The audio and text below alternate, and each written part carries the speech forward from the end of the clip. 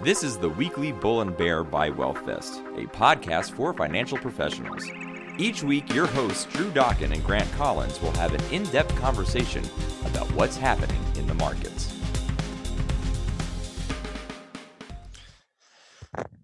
Hello, everybody. Today is June 8th. We are recording on a Monday. Today was a massive day in the market. I mean, the S&P erased all the losses for the year. Stocks have definitely rallied. The Dow was up 461 points or 1.70%. The S&P 500 was up 38.46 points, 1.20%. We saw volatility go up 1.29 points or 5.26%, ending the day at 2581. So this is a byproduct of the Monday jobs report, which we'll get into in a little bit. But I think we would be remiss to not talk about some of the massive conversations coming out of corporations in light of these recent protests. I mean, if we're protesting, we encourage all of you to do so and continue to do so safely. But Grant, let's talk about, a lot of what we've seen in terms of, companies and what they're going to try and do to, further a egalitarian country and in ways to combat some of the systematic racism that's led us up to this point. Yeah, it's a great introduction, Drew. I think we've seen a lot of protests, not only in America but also across the globe. So it's pretty powerful stuff to see. From overall standpoint, we've seen a lot of outpour on social media, but I think one of the big pieces that I look towards is what actually has changed. And one thing we've seen is there's been a couple funds, Goldman Sachs, one of them, that set up a racial equality fund. We saw SoftBank saying that they're going to have a $100 million fund to invest in companies founded by people of color.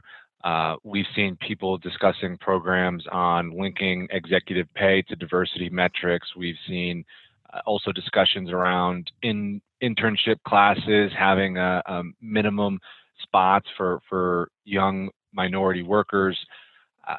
Overall, I think a lot of these plans are great, but I hope that they're not just dialogue and that we actually see a lot of the systematic racism and other aspects of the country begin to change and really come to fruition. Roger Goodell probably had the largest mea culpa when he was talking about how the league was wrong for not listening to their players earlier. And so it seems like that was a significant shift, in one of our more popular, franchises for sure. So definitely something to look for. The conversation will change. I do think we are going to see some changes. Hopefully it is not all just lighthearted and that people are going to try and systematically look at how things are done. But yeah, let's back to the, jobs report. I mean, it was quite different than what we thought.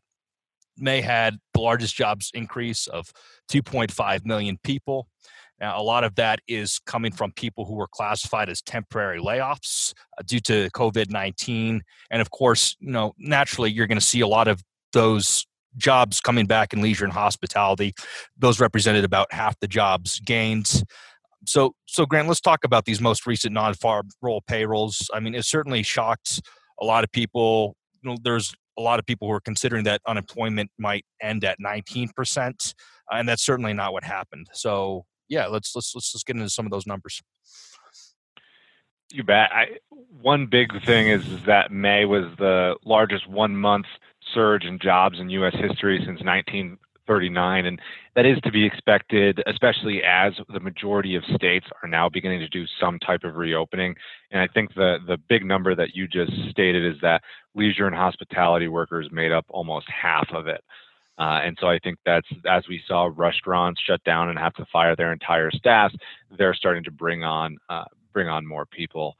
I think it was shocking at how much came back, but one thing that I'm looking at is that this was just the laid off or furloughed workers returning to their jobs, and a large number of them, but another portion of people reported that their permanently losing job was also higher in May. So there is another flip side to that. We did see the employment rate for Black and Asian workers continue to rise, so that's something to look at.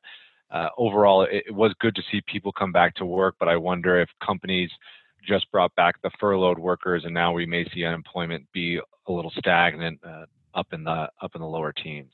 But those are some of my big takeaways. Yeah, I think everything is really going to come down to the context of next month. We don't know whether we're crawling or whether this is a shift that's going to continue at this level. We saw construction was kind of a large gainer. It added 464,000 jobs, which made up for roughly half of April's losses. So, yeah, as things gradually reopen, you're going to see leisure, hospitality, and construction pick up. But I mean, there's definitely a lot to be said about how much of this has been permanent, and I think next month is going to be a very important data point coming into July. You're absolutely right. Is it going to continue to drop dramatically, or will we see unemployment maybe stay flat or even continue to increase? And I think a big piece is we've seen a lot of companies stay afloat because of some type of government stimulus. We've talked about it on countless on the podcast, and so we did see Trump come out and say that they have signed a new bill easing some guidelines. Drew, why don't you walk us through what Trump signed last week? Sure. Some of the big takeaways were that in terms of the program protection loans, the share had to be 75% of spent on payroll. That has been lowered to 60%. So that gives companies a lot more flexibility in what they're trying to accomplish with the rest of their loan. So they can now use the money actually over a course of 6 months as opposed to 2 months. So an increased time horizon. There's also been an extension on the date in which companies have to rehire employees. And there's also, it appears to be some movement in terms of letting companies receive loan forgiveness and deferring payroll taxes. So I think it will make it more flexible overall, and I think the standards will allow companies to really look at their individual situations and act accordingly. Definitely, it's going to really come down to continuing to see some fiscal stimulus. I think, especially if we want to see the more of that V-shaped recovery. So it's good to see that they're continuing to improve on this plan, because we saw them try and come out with a plan as quickly as possible, because we did need to have some type of funding, and now it seems they're going back to the drawing board and refining some of the points that needed to be ironed out. So that it's good to see that they're continuing to work on this, because it was the largest spending bill that we've seen in U.S. history. Yep. You brought up a couple weeks ago in some of our ending weekly talking points about what to see in terms of students going to colleges and how it will affect educational institutions and endowments overall. According to recent studies done by a Survey One Class, 56% of college students say they can't afford their current tuition. So you're seeing radical spikes. You have 7% of students who have already been unable to unenroll, or they have to find different educational opportunities or go work for full time. So yeah, it's radically shifted over the last couple months. 529's depleted, but I think some of the numbers we'll see will be important to put that in context next month, depending on what the stock market's doing. But those were definitely hacked. And roughly 40% of parents had to tap into their child's college fund in order to cover different expenses. So we're definitely seeing some systematic shocks when it comes to institutional education and secondary education. Yeah, I personally couldn't imagine graduating high school in 2020 and then having to ship off to college in the fall. Talk about a whole different experience. Not only missing your senior prom, but then having to maybe start your dorms with the coronavirus, your experience in the dorms with coronavirus on the loose. So luckily we don't have to experience that. But it is going to be an interesting thing to see what happens. It seems like there may be a big push towards attending community college to save costs. So maybe going to community college for the first 2 years and then transferring in. I think we're going to see maybe a jump in community college.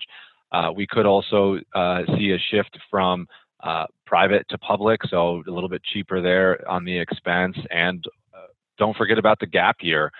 So there could be kids who take a gap year just to build a little bit of a cushion financially. It is pretty dramatic to the number that you just brought out, is 40% tapped in, parents tapped into their kids' college fund to help cover expenses. So I think that shows how drastic the fallout from the pandemic actually has been. And one thing to know also is college costs have been only going up, and incomes, and it hasn't been reflective of the rise in income as well. So college costs have continued to rise, and I think a lot of people, parents and students, are going to think, am I really going to pay that $15,000-$20,000 for online classes? And I think that we may see a decline in enrollees in the fall. Yeah, education is a gigantic outlier when we're talking about inflation. When we're looking at private nonprofit 4 years, the average tuition was roughly under 40 grand. I mean, in public 4 years is a little bit over $10,000, but when you're looking at the average debt of graduating seniors who borrowed, I mean, in 1996, that was $12,750. Fast forward to 2016, and then that was roughly $30,000. So it's just gone up exponentially. So I do significantly. Yeah. So I mean, I go for it. Yeah, and this isn't anything that should shock us. I mean, this has been a long time in the making. We've been talking about the rapid rise of college education for a long time, and I mean, at some point, there's going to be a cost-benefit analysis. And do I take on this debt and pursue this career, or do I, become a welder and electrician, which is definitely got a reasonable salary, and I don't have to, incur all these expenses and time. So I do think people are going to radically be reshifting some of the push for secondary education. But. Absolutely right. And one thing I did read also is that actually it's probably more expensive for a lot of these institutions to make classes online, because they have to build out everything that used to be in person. So I don't think that they would raise costs, but it may still not be a decrease in cost just to go online. They may have to keep their tuition quite high. So I think we will see a drastic decrease in enrollees in the fall. Yeah, I mean, there's going to be no need to build new Olympic swimming pools or line everything up in copper when you're, sitting in your pajamas on your MacBook Pro. So yeah, they're definitely going to have to accommodate for that. I mean, we always go through the ISM numbers, and as we've said, it's kind of obvious that they're going to drop, but it is important to look at the scale of manufacturing activity and how much it has dropped due to quarantine. And we've seen that we eased slightly off our 11-year low in May. So the, index rose to 43.1 for last month. And in April, it was, at 41.5. Remember 50 being at contraction. So, I mean, that's kind of the manufacturing outlook right now. It's to be expected. I think that we're just seeing a little bit of a lag on this data. Manufacturing accounts for 11% of the U.S. economy. We saw the total economy contract by 5% annualized in the first quarter. So that was the worst since the 07 to 09 recession. But people are expecting the second quarter to be even worse, which may be the biggest contraction in output since the Great Depression. So manufacturing is going to be one of those industries that definitely got hurt, as we saw a lot of the manufacturing processing plants and the global supply chain get hurt by the pandemic. And interestingly enough, this is kind of where economists were on point. I mean, Reuters forecast the index rising to 43.0 in May, so they were pretty much right on target, whereas economists were radically off in terms of the non-farm payroll jobs. Yeah, it's interesting to see that there, but even with some of the gloomy numbers, we still have seen the stock market really continue to rise. As you mentioned, we saw the S&P 500 today break the year-to-date even point. So what was a 40% loss is now even on the year. But we have seen, as we briefly mentioned in the opening here, that we have seen protests really across the country and some globally. And so it's interesting to see that we have continued to see an increase in the stock market, even with the outrage across the country. And so I just was wondering what your thoughts on maybe why that is, Drew, and are we going to continue to see the stock market continue to surge even with the most of the U.S. protesting? Well, yeah, I mean, and not to be, cavalier about it, because, every instance that has been examined where the stock market rises, occurred on the back of something horrible happening, whether it's, assassinations or police brutality or impeachment. So we're not trying to be, light on or cavalier about that, but I mean, essentially it's important to study why. And ultimately, when we're looking at some of the analysis, is that people are more long-term. They view the market as more of a long-term drive than, initial short-term, and how traders look at these things. So, I mean, when you're looking at the assassination of Robert Kennedy, or, Occupy Wall Street, or even during, Clinton's impeachment, I should say, not assassinations. How do you really feel? No, his impeachment. Stock prices rose in all these periods. So yeah, I just think people think of it as, a temporary hold in terms of what's going on in the country, and then that, things will level out functionally. And I think that this points to why we saw such a drastic slide in March, is because people were pricing out what the impact would be for the next 3 months, and that's why we've seen this steady rise, even with these pretty hairy numbers coming in across the board. Just in terms of seeing the looters and having to close down establishments, that's really not going to affect the GDP overall growth. And so I think that's another thing is the protestings may not really affect corporate earnings as much as people think they might. Really, I think what's being priced into the market is there going to be another surge in corona cases as we begin to open up?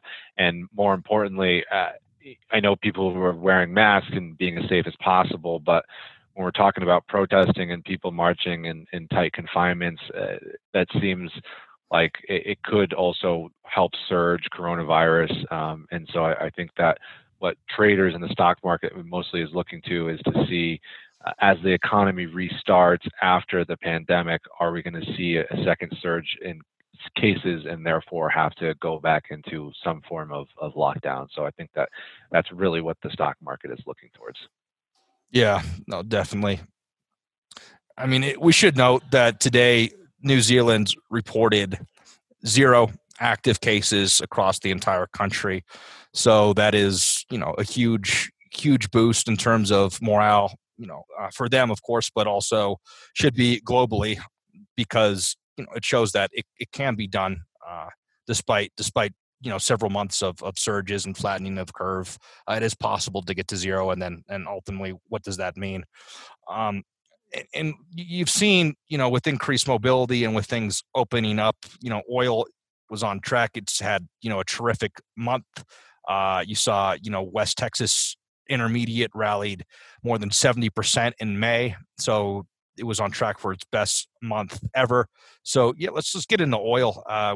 We've had nothing but dismal news on terms of pricing of oil for the last few months. And that's obviously not from a consumer standpoint, but from a producer standpoint. But it seems that producers have a little bit of wind under their sails right now. Absolutely. And it really comes back to, as we mentioned on a couple podcasts, the focus on demand. So the drastic decrease in demand, and then also the increase in supply. So we saw that as you mentioned, with states reopening, and Raymond James actually was tracking shelter-in-place orders, and they now see about 95% of people who were under some type of shelter-in-place order is now in some type of reopening, which is big. China, which is one of the largest, has the largest demand for oil, they rebounded in April to about 90%, just under 90% of what their demand was year over year. And so I think we're starting to see demand really begin to uptick as we begin to reopen. People are going to start driving more, manufacturing or is going back to some type of normalcy. But then we also saw the drastic cuts in supply. So we had on May 1st, we saw that they had the huge production cut from OPEC, and then we're continuing to see Saudi Arabia and Kuwait begin to also continue to cut production. One thing to be on the lookout for is as the market begins to rebound, if that price begins to surge enough to where the U.S. begins to ramp up production again, that there's a chance that other OPECs could no longer honor their cuts and begin to increase their supply, which therefore would continue to drive the price down. But it's good for oil to see supply go down and demand go up, and therefore we're seeing prices rise. Yeah, and we certainly have seen some long-term losers. I mean, we're still looking at prices are still about half of what they were at January's high, and then you had companies, including out of the Bakken, who have declared bankruptcy, and so you're looking at pretty vital places in terms of our oil production that have certainly lost. North Dakota being a major one. But yeah, let's kind of dive into the Fed. So you have one economist in particular, Yi Wen, who was talking about negative rates. He wrote a pretty in-depth paper for St. Louis Fed's website that's completely gone against Jerome Powell and other people. So it's not so much this is what Fed policy is going to look like. It's just more chatter.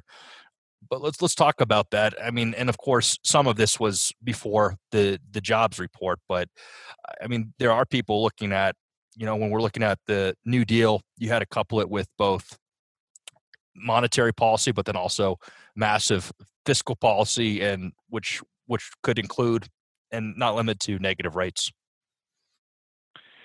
Yeah, well, the big point of his key in his paper was that there really needs to be an aggressive stimulus beyond what people have deployed during the financial crisis in order to have a really strong V-shaped rebound. And one of those would be for the Fed to take interest rates below zero. If we'll remember, the Fed had drastically dropped their rates and are pretty much near zero today, and has also been purchasing a lot of bonds, focusing on to help stabilize the credit markets. But my personal opinion on interest rates below zero would be a huge mistake. I think it's really bad from a symbolic standpoint. But if we look at Europe and Japan, who have had negative interest rates, they haven't really proven to work. There's not really a lot of data that proves that they do. And I think it puts a lot of stress on the banking sector as a whole. And when we're thinking about a time in recession, we want a stronger banking sector, not one to have added stress. So, overall, I really don't believe in negative interest rates. What's your take, Drew? Well, ultimately, I think it's important that the 10-year and United States bonds in general remain competitive, and that we remain a competitive player in a sovereign debt market. So I think going negative could undermine that for sure. Yeah, that's a great point. I just don't see the data to really warrant going negative, and I think it's more symbolic. If we think about Europe and Japan both doing it, we haven't really seen it pay off to them, as both of them are still in, I would say, worse territory than the United States. So we'll see if that happens. I don't think it will. I think it needs to be more from a fiscal standpoint to continue the stimulus rather than more monetary policy. Some of the big, earners, especially it's important to look at, the 2007 to 2009 financial crisis have been private equity and the PE industry in general. I mean, so when you look at, assets under management, have just ballooned to over, 4 trillion when we're looking at PE. Private equity now owns about 8,000 firms, which accounts for, 5% of our GDP.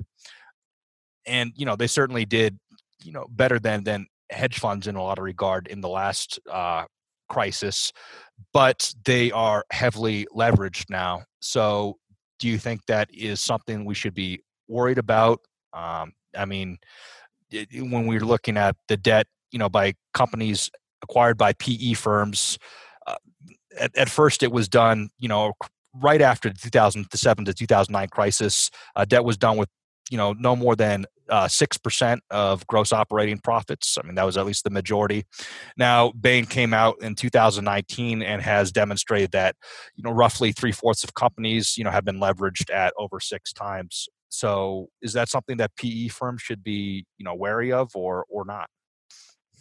I think it's a tricky question because they are also in an opportunity where they do have a lot of cash that can be deployed for new deals and taking over some failing companies after the pandemic.